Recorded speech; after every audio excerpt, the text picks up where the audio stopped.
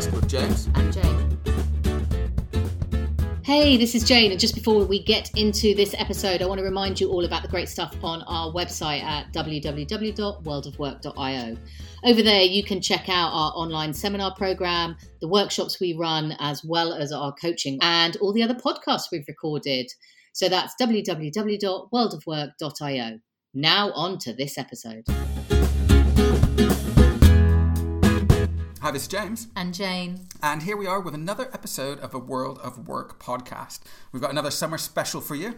We are part of our little collection of episodes here, looking at engagement and experience and all things to do with that and how you understand the employee perspective from the world of work. And today we've got a conversation which we've had with Andy Roberts from Weekly 10. Yeah, so just like all of these summer specials, they are little mini interviews that give you the opportunity to get behind the curtain on some of the people working and studying employee engagement. Andy Roberts, for me, was a really interesting conversation, partially because I really love how he's using a data tool to empower managers to have better conversations with their employees. I think it's the first time I've heard someone talk about using data in that way, and using it as a way to reassure senior managers and senior leadership that it's working and what's happening, but therefore giving them the ability to delegate it down to management. And I absolutely love that.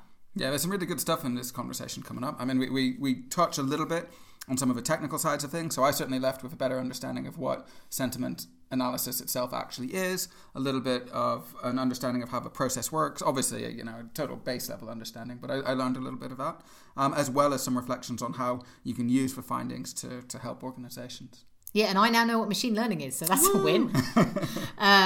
In all seriousness, I think Andy explains really clearly and simply how machine learning might be is being used certainly in his product and might be in the industry, and also because he comes from a business background and because his background is not people, I think he comes trying to solve a problem that he as a manager had, and I always find that a different perspective. It's a good purpose behind it, good sort of motivations. So I really enjoyed this conversation, as you'll probably guess, judging by the number of questions I asked. Yeah. But I think it's probably just best to hand over to Andy in the conversation. Or before that, why don't we talk about getting in touch? Ooh, good catch. Good catch. So if you are listening to this episode and you want to get in touch, as always, www.thewowpodcast.org. And we are always on Twitter at The Wow Podcast. So whether you are lying on your beach, on your sun lounger, or you are still at work this summer, or on skis down south in the Southern Hemisphere, get in touch, let us know what you think of the episode, and for now we'll leave you with Andy. All right, everyone, so here we are in the core part of our conversation today. We are focusing on our conversation with Andy Roberts, and we're going to be speaking a little bit about things to do with sentiment analysis and a little bit of an exploration of exploring data within the world of people, and a little bit of people analytics as well. But before we jump into that, why don't we hand over to Andy? And Andy, could you introduce yourself to the audience and say a little bit about your background? Hi, thanks, James. I'm Andy Roberts. So I'm CEO and founder of Weekly 10. And Weekly 10 is a employee engagement platform which is focused on a very short-term weekly check-in between employees and their managers. It's designed to essentially replace traditional performance management platforms and engagement surveys with something which is more cultural and focused on continuous communication. And as part of that, we have a machine learning platform which takes that data and looks at things such as sentiment analysis and provides that data to management to make key decisions. My background itself is actually one within the software and leadership space, and that's across finance, e-commerce, and telecommunications industries. So I've worked in both startups and SMEs, as well as some large multinational corporations. So I had good visibility on how engagement works in those organizations, and how companies and organizations have done that in the past, and in some cases are still doing so today. That's a really good introduction, and you've got quite a varied background, which is really helpful for this. So a combination of the sort of technical side and some of the IT side with some of the engagement side is kind of interesting for us. Just to start things off, when you speak about employee engagement, what exactly does that mean to you? What's your view of employee engagement? So I get the thing with these terms is there's no well-defined definition, I guess, in the dictionary. But engagement really to myself and to us is about the relationship between an organization and its employees. Okay. And that two-way relationship and how an employee feels towards that organization more widely. And obviously that organization is both the entity and a collection of people in itself, but it's very much about the way in which people feel about the organization they work in. Mm-hmm. And so why is that important from an organizational perspective? I guess you kind of jumped out of former parts of your career to really focus on it. What is it about engagement that you find so important to organizations? Well, I think there's a lot of evidence out there that suggests that highly engaged employees have, certainly high levels of productivity and lower levels of absenteeism. In fact, I think some latest statistics are that employees are up to 21% more productive when they're highly engaged with an organization, and around 30 to 40% less likely to call in sick or leave the organization. So when we're actually looking at the market out there these days, you could often say that it's a candidate market, in the fact that it's all about getting the right talent in the right roles, and it's expensive to hire and retain and make sure that people are in, are doing those roles that are out there. And getting the right people in and retaining them is critical. And you can traditionally do that by giving them pay rises and doing various different things, but essentially giving them a feeling within an organization that they contribute and that they have a desire to move this organization forward is in many cases a much stronger way to motivate and retain that talent. You said a little bit at the beginning there about how highly engaged people are more productive, and so there's obviously some benefits around that. When you look at people and when you think about it, how many or what sort of proportion of the population do you think are engaged in their roles at the minute? Have you got any sense of that? Well, it typically will vary per sector. Okay. But I think if you're looking at some of the customers we've worked with, you may be looking at less than 15%. In terms of highly engaged employees. I mean, typically you'll see that that employees would, from a traditional performance pulse survey, you will see this, but also kind of in different ways that you look at people analytics, it's exactly the same. You'll typically split your employee population between engaged employees, so people who have are really positive in their outlook towards an organization, have a sense of belonging and the fact that they want that organization to grow and do better.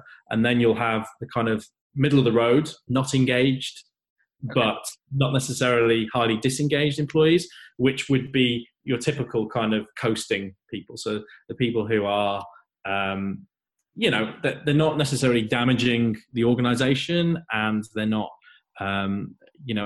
affecting others. However, they're probably doing the minimum required in terms of what they're doing. And then finally, you have the disengaged side of things, which is where people can actually be actively negative to an organization and detrimental in that they may affect the attitudes and opinions of other people in the organization and possibly even outside of the organization.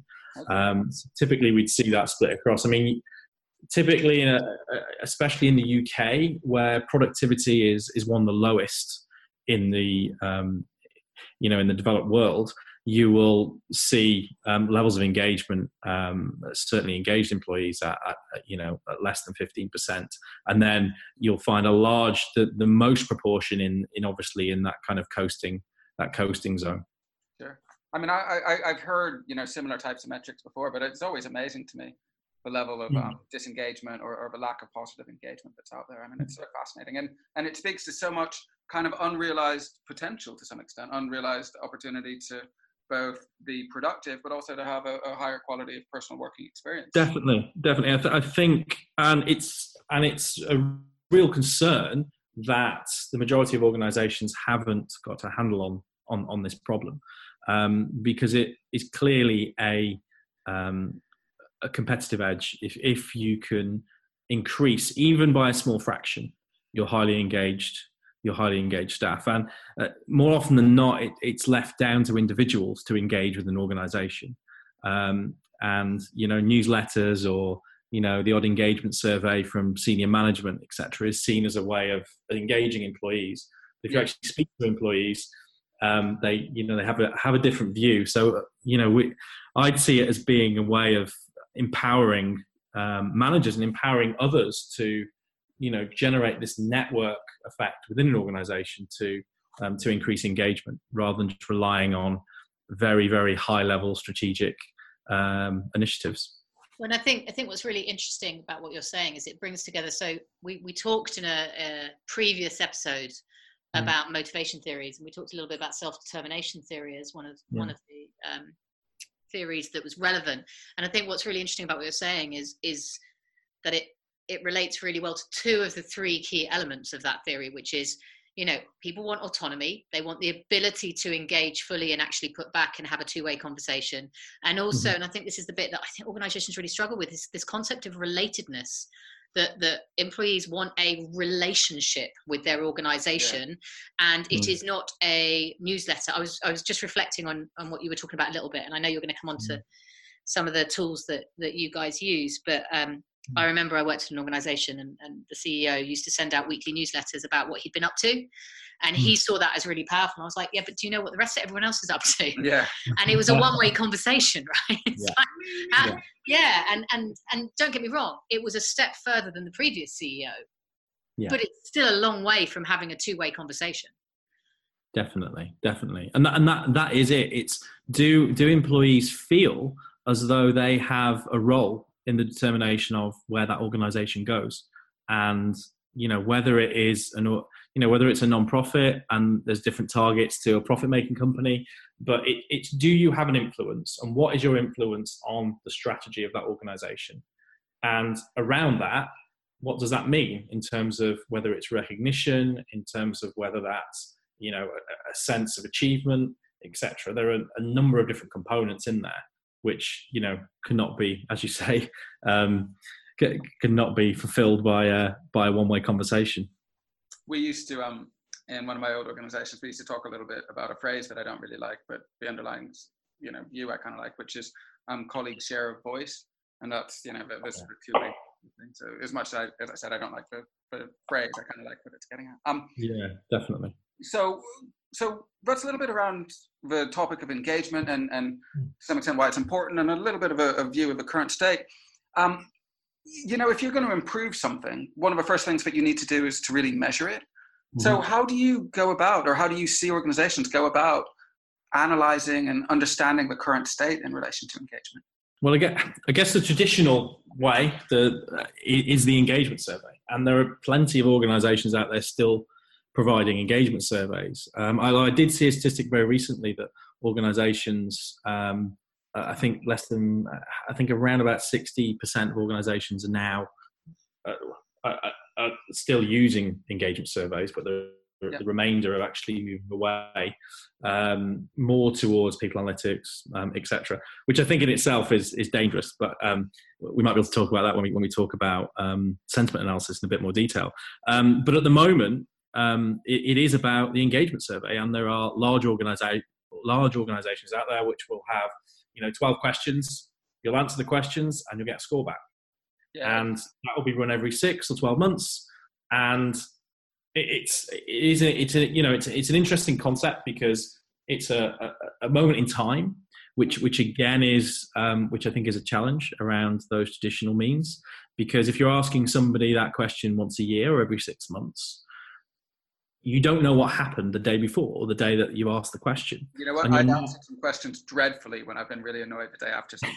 I'll be honest. I know someone who used to send it out the day after the pay rises have been announced. Yeah. we always used to give, basically when I was involved in some of this stuff, what we would do is we'd do a series of comms like, at the start of a year, you said you wanted more training and development. Look, here's all the great stuff we've done for you. You wanted this other stuff? We've done all this great stuff for you. Isn't everything nice? Now will you do a survey? Exactly. And that, that really, and that's kind of where my career change came from and why I started the company that I did, was around the fact that these are seen as tick box exercises for one person, whether it's in management or HR, but it's essentially ticking their box for the year and seeing that progress and not actually using the measurement as something which is going to have an impact on the company's bottom line or the organization's outcomes. So they have to be used in the right way. And the challenge with them as well is the fact that you often have the data, but then there's no empowerment for managers to actually use that data and take action and improve things. So you have to be careful that you're just not you're measuring something and praying that it goes up in many respects. But I guess the other measure often has been the performance reviews and looking at how goals people have set, etc. But I think as we've all come to see, and there's plenty of evidence out there that say that both employees and managers do not engage with that process, but actually looking at companies often look at the number of goals set, for example, by employees for the year.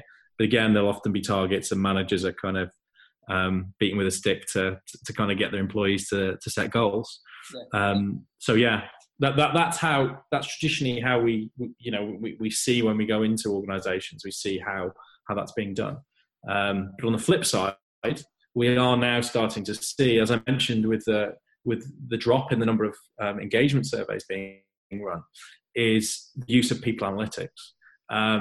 But that in itself carries some danger, because often that means that the data is actually coming passively from employees. So whether it's looking at, especially for large organizations, whether it's looking at attrition, changes in productivity, number of meetings managers have, etc., this data doesn't directly come from employees. So in itself, you can actually be making the engagement side of things worse by using different techniques as well. And by the way you're describing that, you mean it's just kind of like observational, incidental data that people are taking to use for their analytics? Is that what you're getting at? Yeah. So rather than asking employees a question, actually just looking at the raw data, and whether it's big data analysis or whether it's using things like machine learning to extrapolate and interpret that data and then make predictions off the back of that. That can be done just using employee data. There are even stories out there at the moment about, and none of our customers, thankfully, are using this at the moment, around actually recording all the typing that you do on your laptop, for example. So actually capturing everything that's typed in. So looking at productivity from that perspective, looking at all kinds of stuff, whether it's keyword analysis in that, whether it's how active you are within that period. So that in itself, although you might be getting some useful data, it is the wrong message to employees from an engagement perspective as well. So you might be able to measure things, but you're not, at the same time, you may well be crossing the barrier of trust with your employees. Well, it's an extraordinary way to think about it, isn't it? Because effectively what you're saying is, we don't believe you're able to articulate what the problems are, so we're going to try and identify them directly from what your behavior or what you're actually doing. But in doing so, we may damage the relationship so much you don't want to be. The experimenter influences the experiment, that kind of thing, right? Yeah. So these are two of the ways that companies are currently trying to address these issues. Yeah. What are the alternatives? So, the alternative, certainly from my perspective, is about changing the culture of the way in which feedback is provided. So typically, as we've just mentioned, it's very much there's a combination of ways that feedback's elicited from what we've just mentioned. One is from a survey, which is done regularly, but maybe every 6 months or what have you. And some organizations have now started doing those monthly or even weekly. But the problem with those reviews themselves and those questions is they're often leading questions. So how are you feeling between 1 and 10? How do you feel about the organization between 1 and 10, etc.? What you're doing is you're setting the context and then asking somebody a relatively closed question behind that. I believe that it's really about changing the culture of an organization from the ground up and encouraging the conversations and empowering managers to do so. Often middle management is seen as a bit of a dirty word, and there's a big focus on pure leadership. But the skill of management is as important as ever, and managers need to be empowered to get feedback from their employees and actually act on that feedback throughout the organization rather than it going purely to senior management and bypassing managers. Because many issues and many, much of what you're trying to achieve through these strategic initiatives can be achieved by managers if you give them the right tools. Yeah. So, the approach of having something which is, whether it's weekly, bi-weekly or something, but something which is there, whether it's in the calendar or whether it's using a software platform, to provide continual feedback and have that conversation makes managers' job much easier and actually more effective, and also opens up the organization to employees. And there are many other different ways of doing that. So, for example, you can have peer recognition built into those type of things as well, where you can encourage people to think about the job that other people have been doing and good work that's been done, and share that work. And then also through employee exposure, which is often underrated. So actually exposing good work and allowing managers to do that in a way which is consistent across the organization. So I believe it's very much about having that conversation and having consistent conversations across the organization, not just relying on, the 10 or 15% of really proactive managers, but actually have a framework there which managers can build upon and provide that support. Yeah, that's some really interesting stuff in there. I think in terms of where I'd like to go next with this, I'd like to jump on to actual sentiment analysis itself. Yeah. So, we talked about collecting different types of data. You get metrics in from your engagement surveys. You get so you can get like quantitative data in from those, looking at, response rates and scoring to different questions. You can get text-based responses to feedback where you're eliciting opinions and all that kind of stuff. If you've got a mixed pool of data like that, where does sentiment analysis come in? What is sentiment analysis, and how do you use the data to analyze sentiment? So sentiment analysis is essentially the understanding of the emotion and potentially subjectivity within natural language. So it's, if we're having this conversation now and you say something, then I can pretty much immediately, based on the language that you've used, without seeing your face or your reaction in your face, I can pretty much tell whether you're being positive, whether you're being negative, whether you're being constructive, etc. And I can decipher that because of my experience of those words and how they've been used in the past.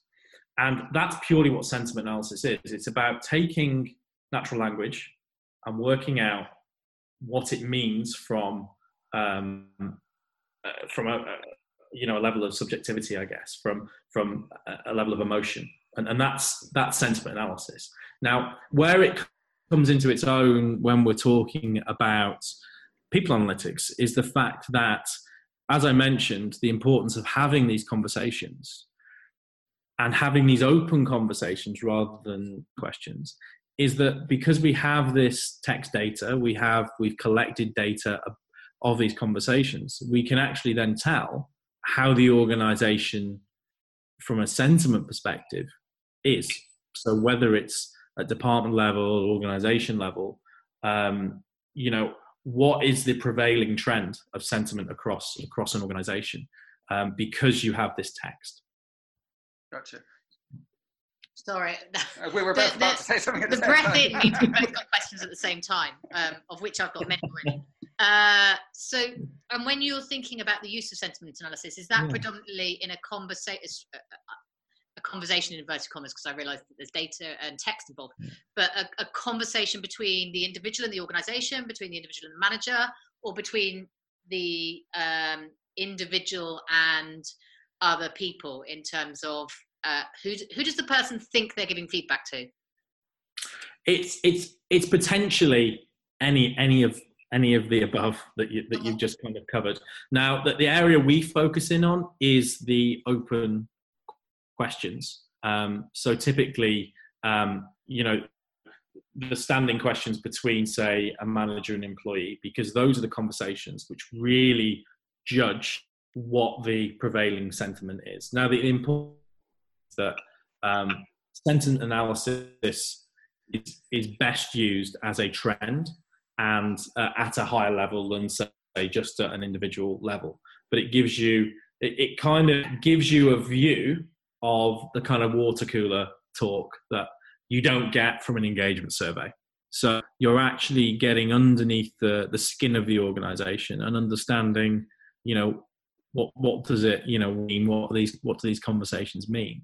But there are other sentiment analysis rather than just the pure aggregate view of whether an organization is positive or negative, because you can also group together, so you can work out whether the organization is positive or negative about a certain client or customer, or about a certain project, for example. So there are also different techniques you can use using similar, kind of AI and machine learning technology that will give you more detail.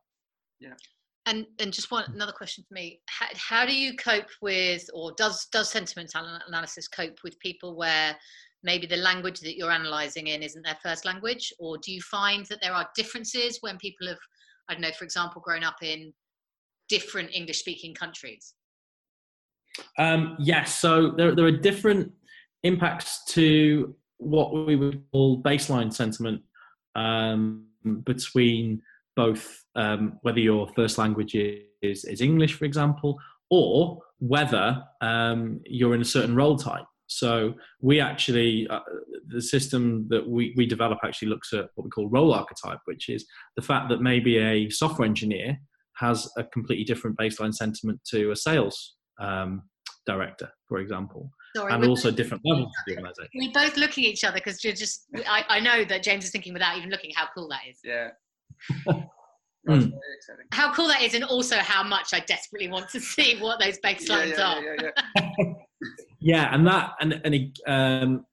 so it does vary, and also the first language or whether your second language English has an impact. But the point of sentiment and the way in which we use it is that it's not so much about the sentiment ratio that we would generate. It's more about the change in sentiment. So you have a baseline sentiment, a prevailing sentiment, and it's when that changes, it's when there's potentially concerns, or when, something's potentially happening. So it's more about the change in sentiment rather than its baseline. And so do some organisations use this for major change programs and things like that? So, for example, if they were going through a restructure, would they use it to see what detrimental effects it's having on the workforce, for example? Exactly. So some of our customers will use this both looking backwards, so from a retrospective perspective, and also looking forward. So, for example, you can bring in data about maybe it was financial results. And this also gives you an idea of how engaged your staff are about financial results. So if you release financial results, did that impact the sentiment? And you can also look at, a slightly lower level, whether there's a change in sentiment when a key leader within the organization left. So you can look both backwards and then also look and use that data to do some level of predictive analysis based on kind of what's happened before and the way in which the model, it expects things to change based on that sentiment. Yeah. I've seen, I went to a behavioral finance conference a little while ago, and this is a bit of an aside, I guess, but when I was there were some people talking about using natural language processing and analyzing sort of Twitter data to look at automated investment decisions. Is that loosely the same type of approach that you'd use, or? Similar. So, the use case you mentioned is a key use case. That probably the biggest use case outside of what we're talking about in terms of people analytics would be around marketing analysis. So, and that's very much similar to what you mentioned. So, monitoring social media, bringing that data in, and looking at how people are talking about products, about companies more widely. And indeed, some of that data is being used for employee sentiment analysis. However, within our approach, we don't use that data. We typically don't think it's that accurate for employee data. Rather, we use the data which is internal within an organization. But yeah, it's exactly the same principle. It's about understanding what that text means from within the context that it's being used, what it means from a sentiment and emotion perspective. And just on that, so the actual sentiment analysis, if I understand it, at all, is effectively you get text, you get lots of texts, you analyze that text, you look at keywords, and then you look at presumably relationships between the words that are in there, and some sort of sense of positivity for each word. How does it work at that level?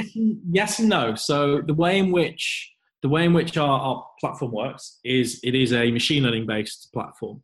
Mm-hmm. So in the way machine learning works is essentially you have an artificial intelligence algorithm. So you have algorithm, which is essentially a load of code, right? So it's a list of instructions. And what the algorithm does is it learns what positive, what negative, and what neutral looks like. Okay. So it's not so much about looking for a positive word. It's the fact that the algorithm has learnt what positive looks like and what negative looks like.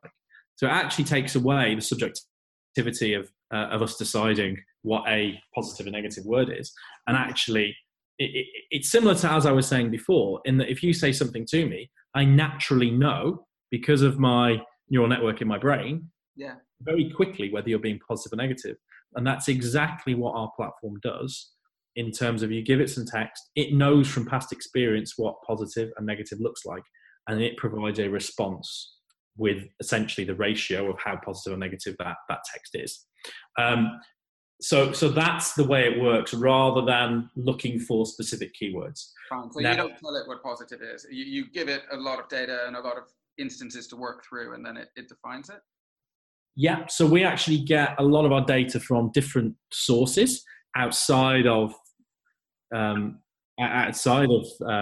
people space, really. So we will pull in lots of different data, which typically we will use something called supervised. Well, we use a combination of what we call supervised and unsupervised machine learning.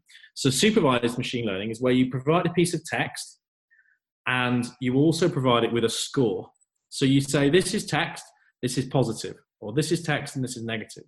Now, one of the data sources for that, a great data source, is review data. Because when you write a review, you say something which is positive or negative, and then you give it a star rating. Great.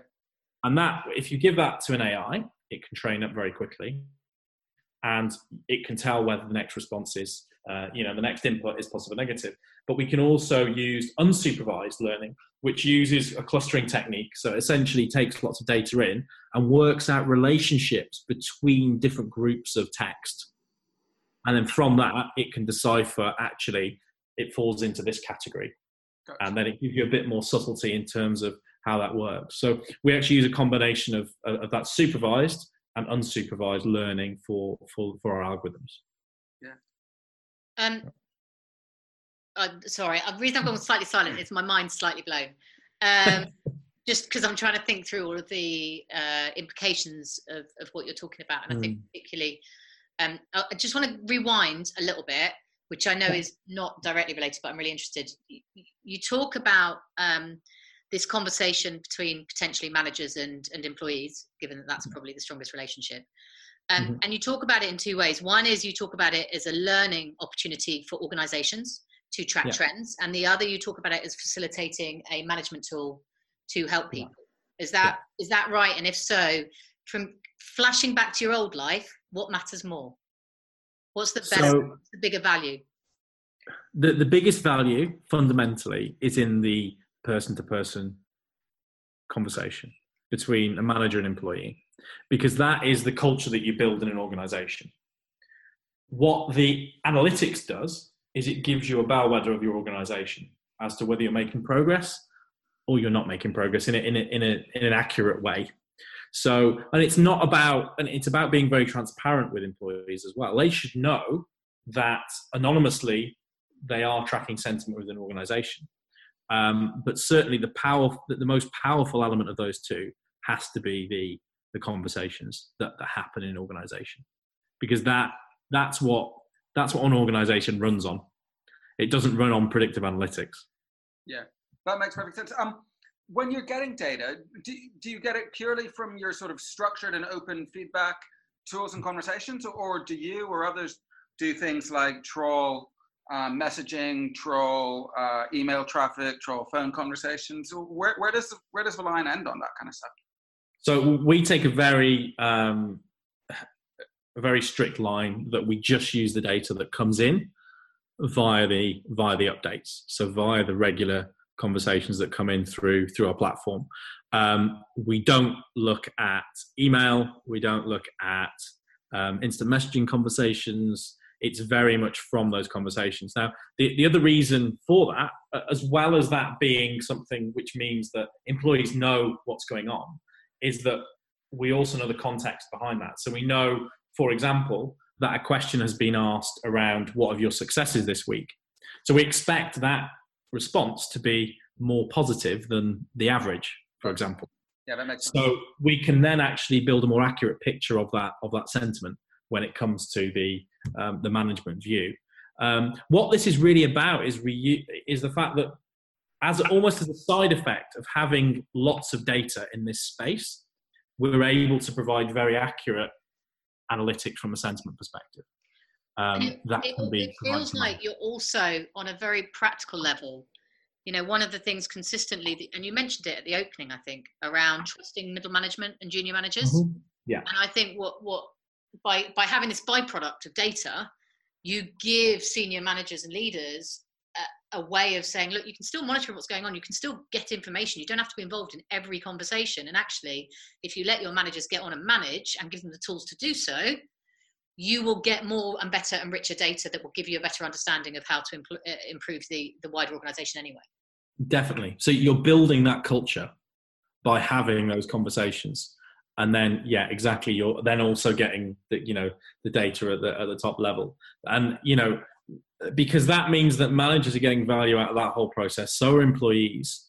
And it's not something you're forcing people to go down the route of filling out a survey, for example. Yeah. And this is much more accurate data than a survey, because what you're doing is you're actually getting into those conversations rather than asking the questions that you specifically want answers to. So yeah, it is about building that empowerment. So I guess that's the really positive side of it. James has just asked the previous question. James asked, I think we're pretty much asking to everyone who's involved in this kind of space, because we understand the challenges. You've alluded to it. Ethics around machine learning, artificial intelligence, data, particularly data, is just huge at the moment in terms of people's concerns. I guess my question is, you sound like you've got very clear boundaries. We know there are other organizations who maybe don't see it that way. What do you think the risks are for employees, for organizations, as this kind of understanding of how we can use data to change employee relationships goes forward and grows? So I think if you looked at what we talked earlier about, there is danger that employees are ignored because data is just taken passively rather than actually actively from people from the conversations. But there clearly are issues in terms of privacy. What I would say is that GDPR actually does a pretty good job of protecting employees from certain aspects. So, for example, if we look at profiling, GDPR specifically calls out profiling as being something you require consent for.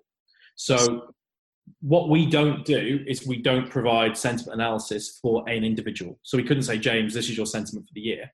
What we do is at an aggregate level, a department or an organization level, or even role type level, we're able to pull out that data. So and that GDPR. Sorry, just so I'm clear, that is primarily because of GDPR legislation that kind of handcuffs organisations to where they can get to. And just to be clear, GDPR is a European General Data Protection Regulation piece. So yeah, it's a European focus. But that is because of that. Yeah. So we made a decision that we don't believe providing sentiment per user. Yeah. Is something which is ethically correct. Now the reason being, although we want there to be an open, transparent conversation between employees, managers, senior management, and more widely in an organisation, sentiment analysis is profiling. So what you're doing is you're pulling data out and making an estimate based on what somebody said.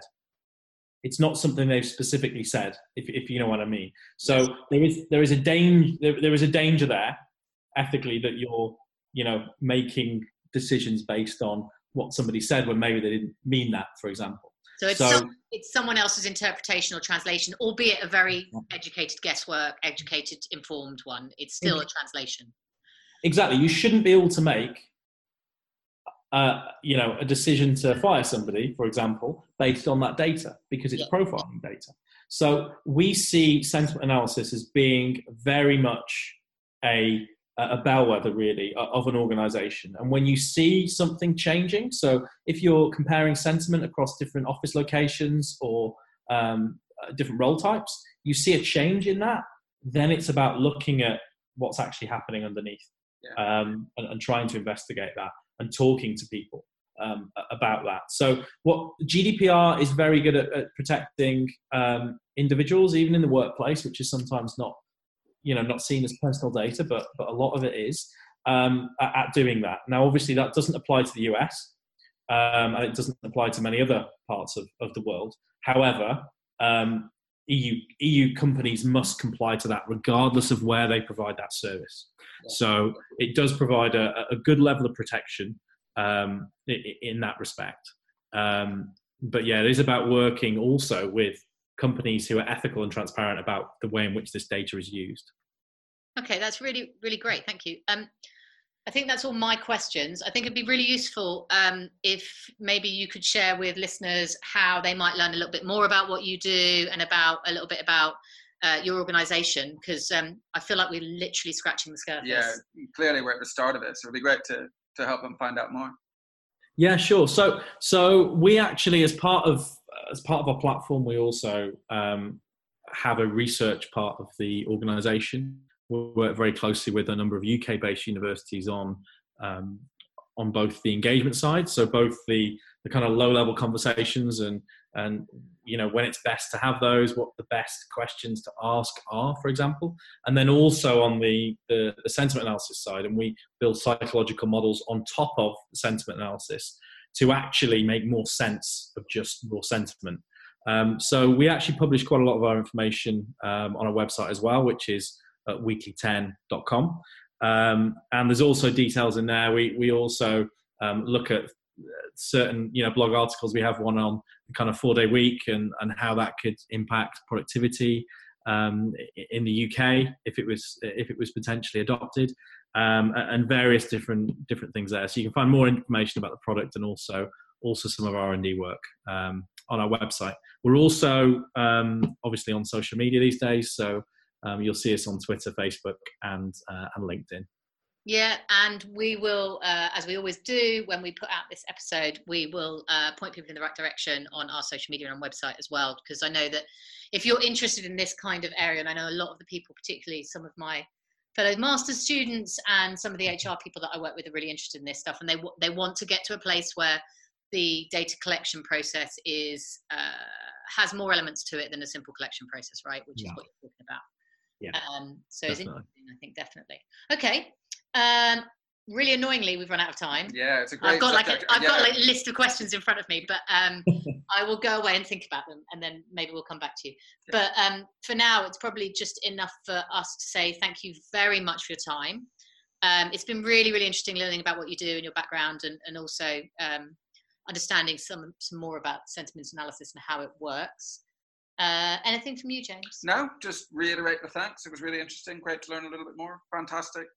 topic. Really, really useful. So thank you. So thanks a lot, Andy, and we look forward to speaking to you again. Great. Thanks a lot. See you soon. Right, so welcome back. That was our conversation with Andy from Weekly 10. I thought it was a really great conversation, and you did ask a lot of questions. Yeah, and I do feel like I turned into a fangirl halfway through, which is slightly awkward. Sorry, Andy. But I just think, certainly from my point of view, I found it really refreshing how he talked about ethics. Yeah. But also, he talked about collecting of data only for the purposes of this, and only looking at data that is specifically for analysis. Yeah. And to me, what he was saying, not only the ethical argument, but the practical one, which is by understanding the questions that the data is given in relation to. So, for example, I think the example he gives is where they've asked about successes for the week. Yeah. They know it's likely to be more positive. They can get much better understanding of what that trend might be like. Yeah. For me, that was a really helpful takeaway. Yeah, I thought that was good. I thought the whole conversation was good. I think the starting of a conversation with some framing around engagement and how it works and what it means for organisations is always helpful. Like Andy said, everybody's got a different view of what engagement really means. My lecturer refers to it as a slippery fish engagement. A slippery fish for definition. Hard to grab onto. I totally get that. So I thought that was useful, and I thought some of the conversation about the different types of data that were out there were good as well. And like you, I really liked that ethics point. I think it's absolutely right that people are aware that data can be used for all kinds of purposes, and that sentiment analysis works across all kinds of different types of data sources. But I think there is a bit of an ethical obligation to approach things like sentiment analysis in the right way. There's also a hidden nugget of Steve Jobs-esque culture, which is hire good people and then get out the way, right? Yeah. So there is an implication of if you give managers the tools to better have open dialogue and then share that information, you can much more effectively shape an organisation than if you try and control what your managers do. Yeah, and we touched on that. I mean, we didn't really drill into it as much as I thought we might about the place for empowerment and autonomy and all that kind of stuff. But that's very much implicit in what's I think it underpins what he talks about throughout, which is really and trusting your managers to be managers and investing in them and helping them. And I think that's really powerful. All right, so for me, that was a great conversation. As ever, you can get in touch with us at the usual places. You can get us on Facebook, LinkedIn, other places, Instagram, Twitter, at The Wow Podcast. That's probably our most frequented of the social media sites. So you can always get in touch. And if you're interested in Andy's work and his organisation, the Weekly 10, then check out our Twitter feed when we launch this episode, and you'll be able to find the links there. Yeah, there'll be a link on the website as well. Cool. All right, so I guess it's just time to say goodbye from us. So it's goodbye from me. And it's goodbye from me. Hi. Thanks for listening to this episode of the World of Work podcast. To learn more about what we do, please check out our website, www.worldofwork.io, where you can read some great articles, learn more about the seminars and courses that we deliver, or even support us if you wish through our Patreon page. That's www.worldofwork.io. Thank you.